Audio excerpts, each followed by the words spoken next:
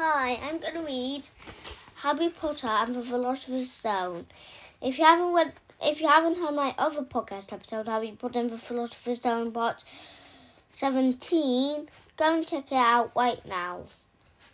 If you already watched my other podcast episode, Harry Potter and the Philosopher's Stone, part 17, yes, continue on with the story.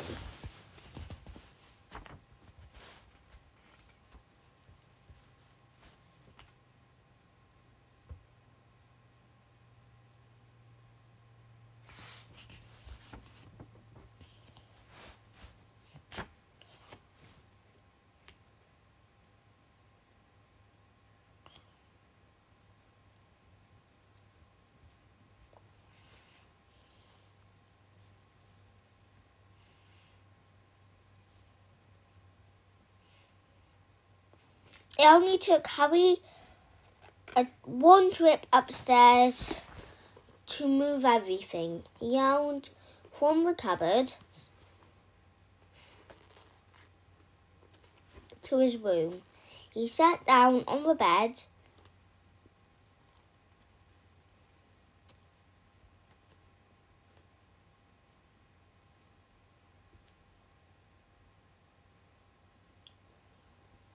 He sat down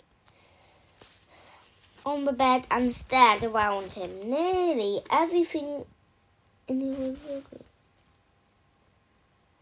Wait, I read this page. He did dribbled door dog in corner. Dudley's first ever television set. Bird cage. Mother for the doctor.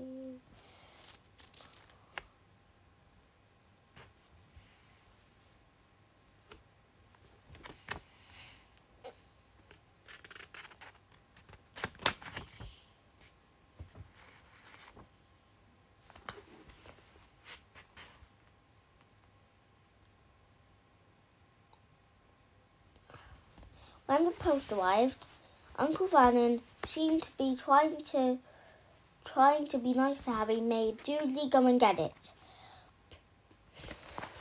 They heard him banging things with his smelling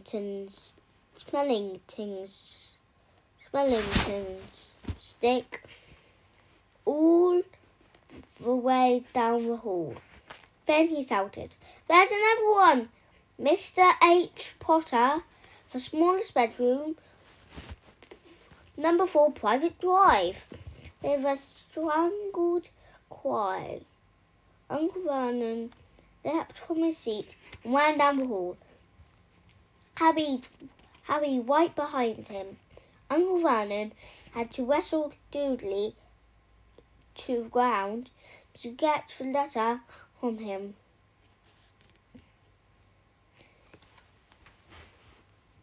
Which was made difficult because the fact that Harry grabbed Uncle Vernon around the neck from behind after a minute of confused frightening. Minute of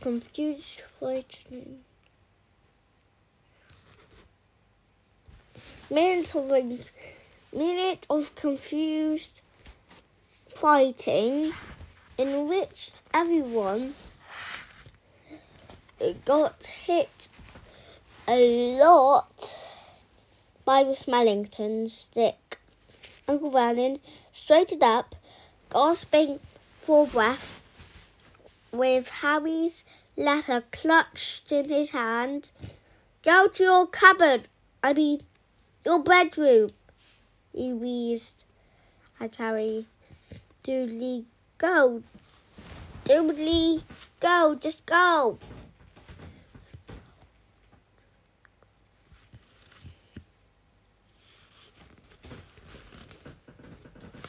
Harry walked around and around his new room. Someone knew he had moved out of his cupboard and seemed to know that he hadn't received his first letter. Surely that meant they'd try again. And this time he'd make sure that he didn't fail. He had a plan. The repaired alarm clock rang 6 o'clock. Rang at 6 o'clock the next morning. Harry turned it off quickly and dressed silently. He mustn't wake up the Dursleys. He stole downstairs without turning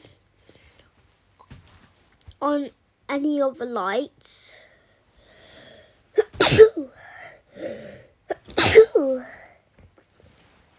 He was going to wait for the postman on the corner of Private Drive and get the letters for number 4 first.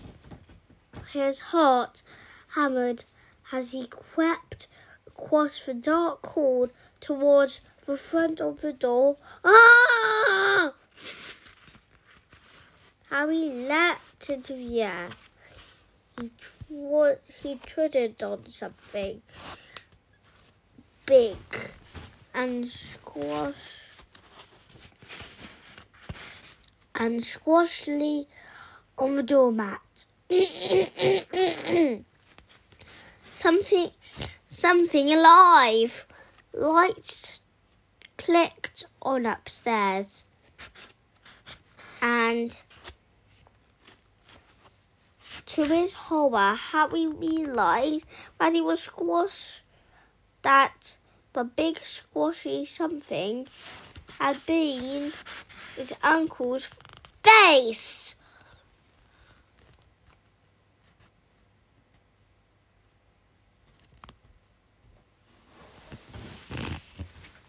Uncle Vernon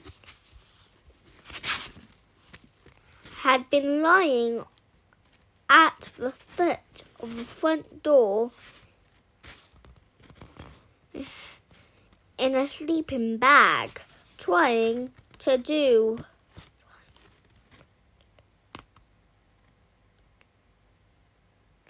in the sleeping bag, clearly making sure that Harry didn't do exactly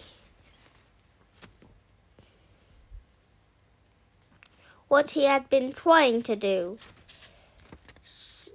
He shouted at Harry for about half an hour and then told him to go and make a cup of tea. Harry shuffled miserably off into the kitchen, and by the time he got back, the post had arrived right into Uncle Vernon's lap. Harry could see 3 letters addressed in green ink. "I want," he began, but Uncle Vernon was tearing the letters into pieces before his eyes. Uncle Vernon didn't go to work that day. He stayed at home, nailed up the letterbox.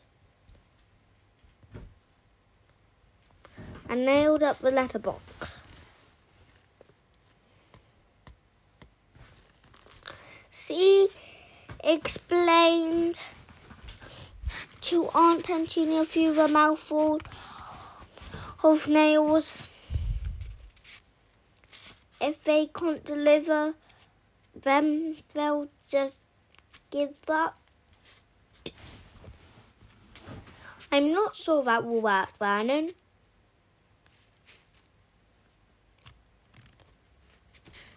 That will work. Vernon.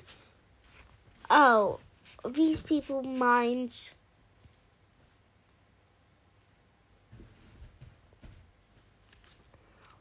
Work in strange ways, Petunia. They're not like you and me, said Uncle Vernon, trying to knock a nail with the piece of fruitcake Aunt Petunia had just bought him.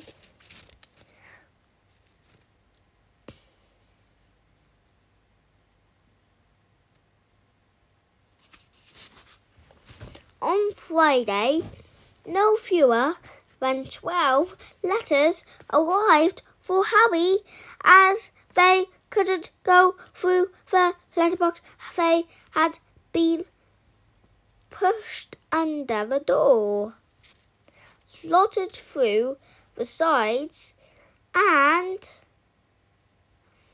a few even forced through the small window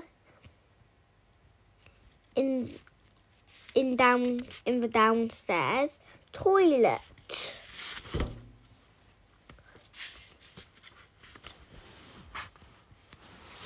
I'm just going to stop there because this is a long book of Harry Potter and the Philosopher's Stone.